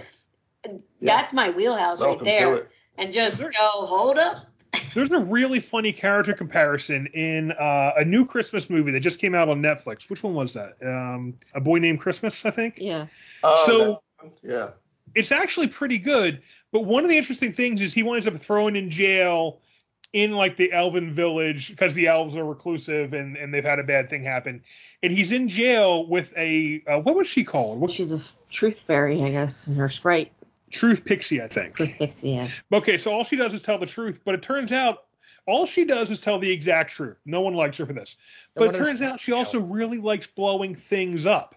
And she's carrying around weeds that if you eat them, if you force them in someone's mouth, it blows their head up. Like, I'm like, this is the chaotic evil. She's not chaotic evil, I don't think. But I'm like, that's how you do it. Like, if you do kind of this twist, she's just like, I'm just being honest. And the truth is, I want to see things. I like seeing things blow up. People, elves, candy canes, whatever. I just want things to crack. Phenomenal. Just to answer your question, though, as far as like things that that there were a couple minor things that I would bring up. The biggest one probably is I wasn't a big fan of us not getting the long rest heading into the last battle. Mm-hmm. And the reason for that isn't just that we didn't have access to those resources. It's fundamentally, as a DM, I think the big bad boss battle, you want to let the party come in with their best stuff. Like, I don't think you want to weaken the party before that because of the nature of what that battle is. You know what I mean? So I would have liked to have seen us all get a nice long rest before we went into the dinner with Strahd. But it's also, I'm also saying that not just from the point of view of as a character, but as a DM. When I put my players up against the big boss guy, the BBEG, the big bad evil guy, it's supposed to be a Clash of the Titans. It's supposed to be everyone's got all their best stuff because, believe me, the evil guy does. And that is supposed to be the full throwdown. So I want the party rested coming into that as a DM as well as a player. That's really about it. Killing the familiar got a little gotcha, but to be fair, I was being kind of gotcha with the familiar on the player side. He was causing quite a lot of havoc. I mean, once I got the wand of heat metal, and I'm like, oh, that doesn't ruin invisibility. Drop your sword. I pick up your sword. I run it down the stairs. I throw it out a window. Well, what do you know? The villain doesn't have a weapon anymore. It's down to punches and kicks. I hope you can bite well. So I kind of get that. The arena thing just being a little sudden. There wasn't a ton of lore. I think that was more due to the module than due to you. Also, I don't know if the group was that lore tolerant, to be honest. Some was. Actually, Bonnie, everything Bonnie said she remembered about it was kind of a little like, everything you said you liked wasn't like a mechanical thing. It was like a little memorable lore thing or a little memorable thing that happened in the party. Those were the things that stood out to you. So maybe there could have been a little more lore, but I don't know if the campaign set up that way. We got the Tome of Strahd very late. It can be, because there's tons of lore throughout all of Barovia and with Strahd, obviously. And I peppered in some of it, but it all depended on what you guys were looking into, what questions you were asking, what you were trying to figure out, right? Yeah, and I guess none of us was really that interested in finding out, so why is Strahd an asshole? No, and you obtained the Tome of Strahd later game. Late, really late. So that, and I also, just so people know too, I did change the Tome of Strahd. I made it if you go online, you can start to see some ideas. I kind of changed it for myself, but the interactive Tome of Strahd. So what I did was I had all those blank pages to allow you to ask a question that I would then fill in answers to. Now, if you had that earlier, let's say, like when you guys found the Sun Sword, if it was the Tome of Strahd, that would have really changed the lore amount in the game, because you would have asked all of these questions that I would have had to come up answers for, you know. Are there just things in the book though that's like, here's Strahd's story and you can kind of give players this paragraph and that paragraph? Absolutely. Yeah. Because like that didn't come up very much, you know, as far as backstory goes. No, it's very true. I did have Strahd somewhat as a very distant enemy. Yeah, almost. Almost. He just wasn't around. You knew he was there. It was more his presence rather than him himself.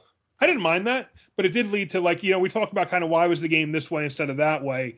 That's probably a bit of why it was like a little lore light, and why some of the stuff was just like the Irina thing, like we just kind of stumbled into it, right? Like we didn't even know. I don't even know if we knew about Sergei. Like it's just like, oh, okay, that works, you know. But I don't feel like that was. I think that's more on the module than on you, you know. None of that's really a poke and an observation. There was 3 major magical items in that game: the sword, the book, and the icon of the Ravenkind, which we didn't freaking find. Yeah. 25 sessions in, we didn't find the symbol. The third artifact is actually the holy symbol of Ravenkind. The icon of Ravenloft is in the castle. It's literally just sitting there in the chapel. So I actually, when I sent out the little, remember if I sent out the teaser of the, so I talked about this guy last session, the Benios battle maps, and he makes these 3D interactive maps of all of Curse of Strahd. And he has a little trailer one where a guy's running through Castle Ravenloft, and he's gotten trapped and he's losing his mind about it. He runs into the chapel, and you see on the altar the holy icon of Ravenloft, and it's sitting there. I said, for anyone who's watching it, I thought that you would have found that. And I thought the next game that Hawk was going to immediately run towards the chapel and pick up the icon. I was more concerned about the spider. Yeah. The other, the holy symbol, though, the Taraka deck put it in the crypts. And like I said, I rolled out where these randomly were before the game ever started so that I knew where they were going to be. And I let the dice drop where they were. So some of them were really, really helpful, and others were really crap locations for them. Like one of them is in the crypts of Ravenloft. Good luck. So yeah. Do you recommend that as a way to do this in the future? Like, would you do that if you're going to do this again? Is that how you do it? No, I would. Now, some of it did add to the story. When I rolled out that Sir Godfrey was going to be the ally, that gave me a ton, because then I turned into the whole Sir Alorid Scar being this former knight of the Order of the Silver Dragon, and I made Godfrey his brother, who is now a Revenant Knight, and he is now being introduced to the new Alorid, you know, who is somehow reborn when the tide has turned, you know. So that was cool. So that gave me impetus for like some story building. Other than that, it just puts it in various locations. I like the mechanic that it can change the game if you run it multiple times. But yeah, you might want to put certain things. Going back, I probably would have made the Sun Sword a little bit more maybe mid-campaign, that you finally find it, you know, as opposed to level 4. So would you recommend placing those things intentionally rather than randomly? Yeah, a lot of people do. I would say roll it out, because it might be good fodder for you to get your brain moving in terms of building story arcs. But if you don't like where it's putting it, then don't do that. Or if you don't want to make the Amber Temple too big, or Yester Hill or whatever, don't put it where it says it's going to be there, you know, or in the catacombs of Ravenloft, let's say. So you would say roll it first, but then consider what that's going to do to your game and adjust. Yeah. And there's a lot of people out there. You can go online and they'll tell you, here's some really good places to put it. So, but in the end, just get a sense of where you want it, or put it wherever, you know, who the hell cares? I mean, honestly, yes, I knew one of the artifacts just from the lore was in the chapel. But the problem there is that when it's there, we're 25 games in. You don't get to play with that. It's like, yay, I tuned it, zap, zap, and killed Strahd. Woo-hoo! And that's the flip side. In the original mod, the sword was in the crypt. And if that was in the crypt, that would have sucked. Yeah. Like, you would have never seen that awesome weapon. And when Scar picks it up, you're level 11. You're like, yeah, this is cool. Like, neat, bro. Actually, ordered through all the vampires. I'll push back on that a little bit, because if we found the sword while fighting Strahd, and now all of a sudden we have his kryptonite sword while we're in the battle in the crypt, I think that actually would have been pretty cool. It would. I would recommend, though. I think the Sun Sword is really cool. Probably like mid-campaign, maybe a little bit later, because as you pointed out, Thorin, a lot of those points where it didn't feel as much tension and dread, it would have felt a lot more. Like when the vampire spawn attacked you in the Coffin Maker's shop in Vallaki, that would have gone really differently had the Sun Sword not been there. What about, I mean, is there anything like Bonnie, Chris, Shannon, anything you'd like to have seen? We talked about maybe like kind of what Dave could have, like what you liked or didn't like. Anything you think you would have done differently or would have liked to have seen done differently? Yeah, no, I thought it was really good. Like, I thought you really did it well. I thought you have a cool style with it. Like, you do the voices and stuff like that and everything. Like, you have that style. But I thought it covered a lot of the bases for me. I don't have this. I haven't done the 5 versions of Ravenloft there. I remember the module from back in the day, right? Like the picture on the front there. But I thought it was a really cool thing. And, like, all the different towns, you brought the people alive and all the different towns there and stuff like that. It gave them, there were people there. People kept coming back, and we would meet them again and stuff like that. It was cool. Yeah, I can't think of anything for myself. There was a lot to explore, and collectively, the leaders of the party just kind of was like, well, let's go here, let's go do this, because of different snippets that they've had. The only thing I know my mom had said when I talked to her, since she wasn't able to join tonight, was that she wished she could explore more. She wanted to explore other areas. But she's also a little bit of a silent player who doesn't necessarily speak up as much as well. So I will say, I don't know how much more. You guys explored the hell out of Barovia, man. Like every drawer was. I mean, there were points where you could spend more and more time, but yeah, because of the way Wallaki went, and actually this comes up as one of my more memorable things. Wallaki turned bad on us really quickly. Yeah. Where Baba Lysaga hung up all the scarecrows that attacked us and started dropping fireballs in the town that we were blamed for, and we had to leave. I understand that happens to a lot of parties, actually. That's kind of, there is a comic online of the party heading out of Wallaki in a Jeep, popping the middle finger to the burning town as they head out. So I think that happens a lot. But when I think of places I thought I was going to be doing more, Wallaki really comes up. We never made it into the castle. We never made it into anything kind of, we did some interesting things there. We did kill one of the nobles. We did the whole Blinsky thing. We met the Order of the Ravenkind there, but like we didn't get into the mayor at all. We didn't do anything with that crab claw captain. I had all sorts of plans for him I was going to do with him. So like that stuff, we kind of got sped out of Wallaki. There's that. And I guess the other thing we could have explored, wasn't there like one more? Well, there's the Lich's Tower we could still go to. We didn't go in there yet. And we didn't, isn't there like one other place we didn't get to? Yeah, so you guys did not go. Like I said, I developed the creature from the Black Lagoon. Where? He is in Lake. He's in Lake Zarovich up north. Okay.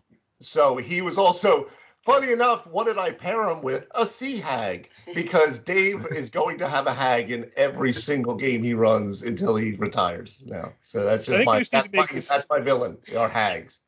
I think this is an ex-girlfriend thing. I feel like you're secretly wanting to run Scott Pilgrim versus the World. Now, you know what? Someone's got to beat up your 10 evil ex-girlfriends. No, here it is. This is what I really think it is, to the point where I named one of my Pantheon.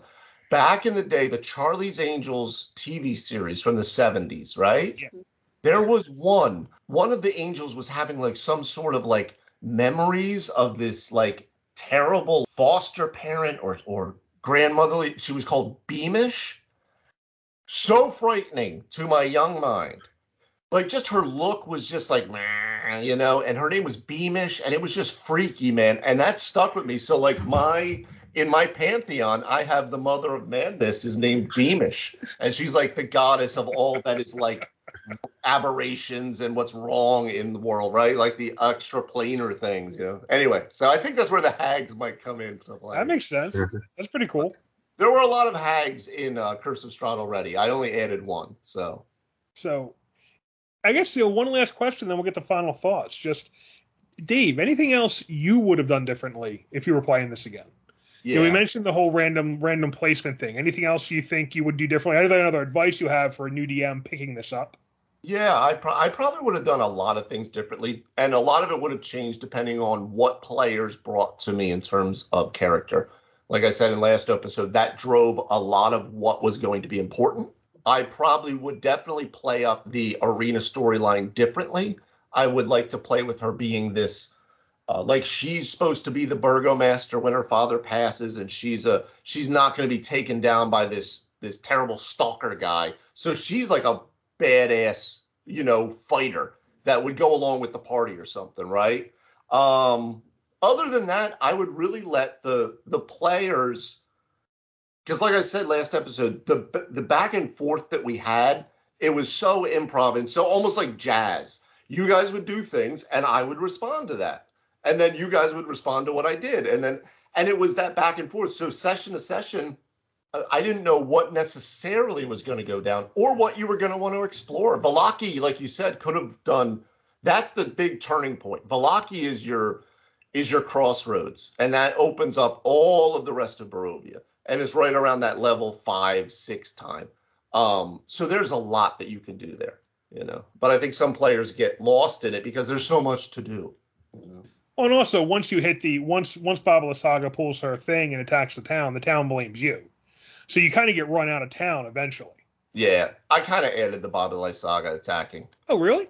Yeah. That scarecrow attacks one of the events they have is what's called St. Andrew's Feast, which is those bones that had been robbed from the parish, from the church, that you have to go find in the coffin maker's shop where the vampire spawn are. The whole point is that the church has now been desanctified, so Strahd can invade it. And he's now planted his vampire. So during the St. Andrew's Feast, that's this big feast thing, all hell breaks loose. Strahd comes, the spawn attack, all this stuff happens. I just turned that into Baba Lysaga attacking instead because I kind of wanted to play with her. I thought it was fun. Which turned out to be a pretty awesome battle, I think. It did. It definitely did. All right. So let's get to final thoughts. And I think the best place to start is probably with our guest, Bonnie. What are your final thoughts on the Curse of Strahd campaign? I thought it was a lot of fun, I will say, and not just because I'm, in a relationship with the DM. With the DM. I didn't want to say it, but I wanted to say it. Oh, this is a very adult podcast. Personally, I out of all the characters that I've played so far, Little One is my favorite. Absolutely. And I know it's because I brought in my personality into it and I can relate to her. I can, do some of the crafty things that I would do naturally around my home where I just randomly pick something up and go, I'm going to turn this into this. So, players out there that might be struggling with their character and maybe they want to role play a little bit more and they don't really feel like they can. Make sure you're pulling a little bit of you in, or you be the person that you want it to always be. So even if that's not you, but find that right little balance between who you are or maybe who you want to play and just roll with it. So, but it was fun. I enjoyed it. And Little One is not dying ever. She's going to be playing further games, even if she has to start over from scratch and she has complete memory loss. There's a whole multiverse out there. There's yes. multiple Little Ones. There's a Little One in every universe. Yeah, they can all be different classes. You could have Little One as a cleric, Little One as a rogue, Little One. She's the tinkerer. Always will be. So what about you, Shannon? What are your final thoughts on the Curse of Strahd game? I thought it was fun. I like that I got to play a rogue. It was the first time I played a rogue. So that was interesting. Gun missiles. How about you, Chris? What are your final thoughts on Curse of Strahd?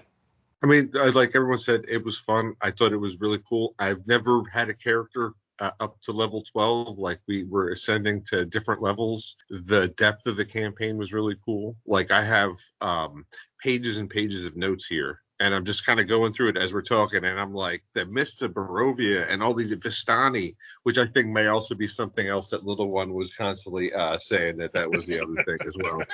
The dream pastries, like the dream pastries being people, like Soylent Green style. Oh yeah. And everything, like there was so much to it. It was really cool. It was very well done. And thank you, Dave. It was a pleasure to play along. Being a paladin there was super awesome. I recommend it to anybody. Awesome. It's the Divine Smite is the is one of the greatest powers in the game. All right, Tony. I'm going to push back on that and saying the Barbarian's better because not dying is the greatest power with Here we have the battle between the unstoppable smite and the unkillable rage. Yeah. I'll eventually die of hypertension. It's okay. I think but in all seriousness, it's really easy to look back at notes from 25 games and going, maybe we could have done this better or whatnot. It was a very big and comprehensive, difficult act for Dave to carry, honestly, because Ravenloft is very covered material for a lot of more seasoned players. Strahd is one of the most iconic villains you could possibly ask for, and it was a very enjoyable game. We had a very diverse group of players. We did not take it like I feel bad for some of the other players. Like half the group was trying to be somewhat ridiculous, and so the other half was trying to be somewhat serious. And somehow we managed to mess without killing each other. And honestly, beginning to end, even that climatic boss fight, thank you for juicing Strahd, because that would have been a real suck as we walked in there. I've seen him with a steel chair and he didn't get up. Like, why the hell? He's just an old man and you beat him. It is really Leslie Nielsen. He's like, ow, my back. And You like walk out feeling bad about yourself. Like that's the way to make him sympathetic. Yeah, right there at the end. He's got arthritis. Yeah, no. That would have been tragic, but no. The worst thing the big bag can do is make you feel guilty. But no, without a doubt, it was a very enjoyable campaign. Good show. I'll jump in with my final thoughts. Then Dave, I'll give you last word again. Sound good? I love it. All right. Yeah, I thought it was I thought it was a really good campaign. I thought it was a lot of fun. I mentioned my nitpicks, but they're really nits. As far as I was looking forward to coming into this game and playing this game every time we played, every month, and I think it was a lot of fun. You did a great job balancing, as Tony's talked about, the serious and non-serious characters without letting some of us brought characters that challenged the seriousness of the setting. And you did a really good job of absorbing that without yielding your setting. Your setting was still what you wanted it to be. You didn't let it turn into Transylvania 5000, even though some of us were actively trying to make it that because we thought it would be the worst thing we could possibly do to Strahd. So, I mean, that right there, balancing the balance of players in the ways we were approaching the game and still having your game in a serious Gothic Curse of Strahd campaign. I thought you did a great job balancing all that out, and I thought it was a lot of fun. I thought it was it was just really enjoyable. We got a lot of levels. We climbed through 12 levels going through this, and I think we're going to keep the game going in new directions. So we're all really curious to see where that is. Well, I hope, because again, like I said, thank you everybody, and thank you because I can't stress it enough. If you get a good group together, that's when you can really make all of this stuff happen. So that's when all of our advice that we keep trying to say really comes into play. It's all about who's at your table. We've talked about curating groups, and I think that's what we've really been doing over this past year and a half, curating some really great groups. I will reiterate what I said last time. This is a great adventure. I highly recommend it to run it. Beginner or expert DMs, doesn't matter.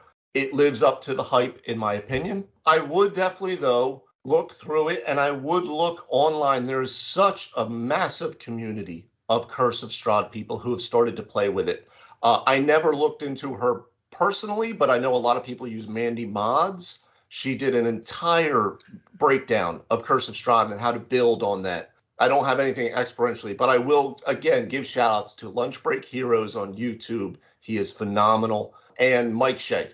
He's my guy. He's helped me out in so many ways. But for Curse of Strahd specifically, a lot of great stuff to just elevate your game to a whole nother level. Dude, thank you very much for running it. And thank all of you, especially our special guest here, Bonnie, Shannon, and Chris, for coming on to talk about it. Thanks a lot for having a great conversation. Yeah, thanks for having us. Yep. Thank you for having us. And thank you all for listening to another episode of 3 Wise DMs from Home. If you like what you're hearing, please smash that 5-star rating button, leave us a good review, tell your friends. If you'd like to hear us talk about something you're having a problem with, please send it in to 3wisedms@gmail.com or go to our website, 3wisedms.com, put it in the What's Your Problem field, or talk to us on Facebook, Instagram, or Twitter. We're active on all those social networks, and we're always looking for new questions to help DMs with. We often answer listener questions, so if you have anything you'd like to hear us talk about, go ahead and send that in, and we'll do our best to see it makes the air. That's it for this week. We'll see you next time on 3 Wise DMs.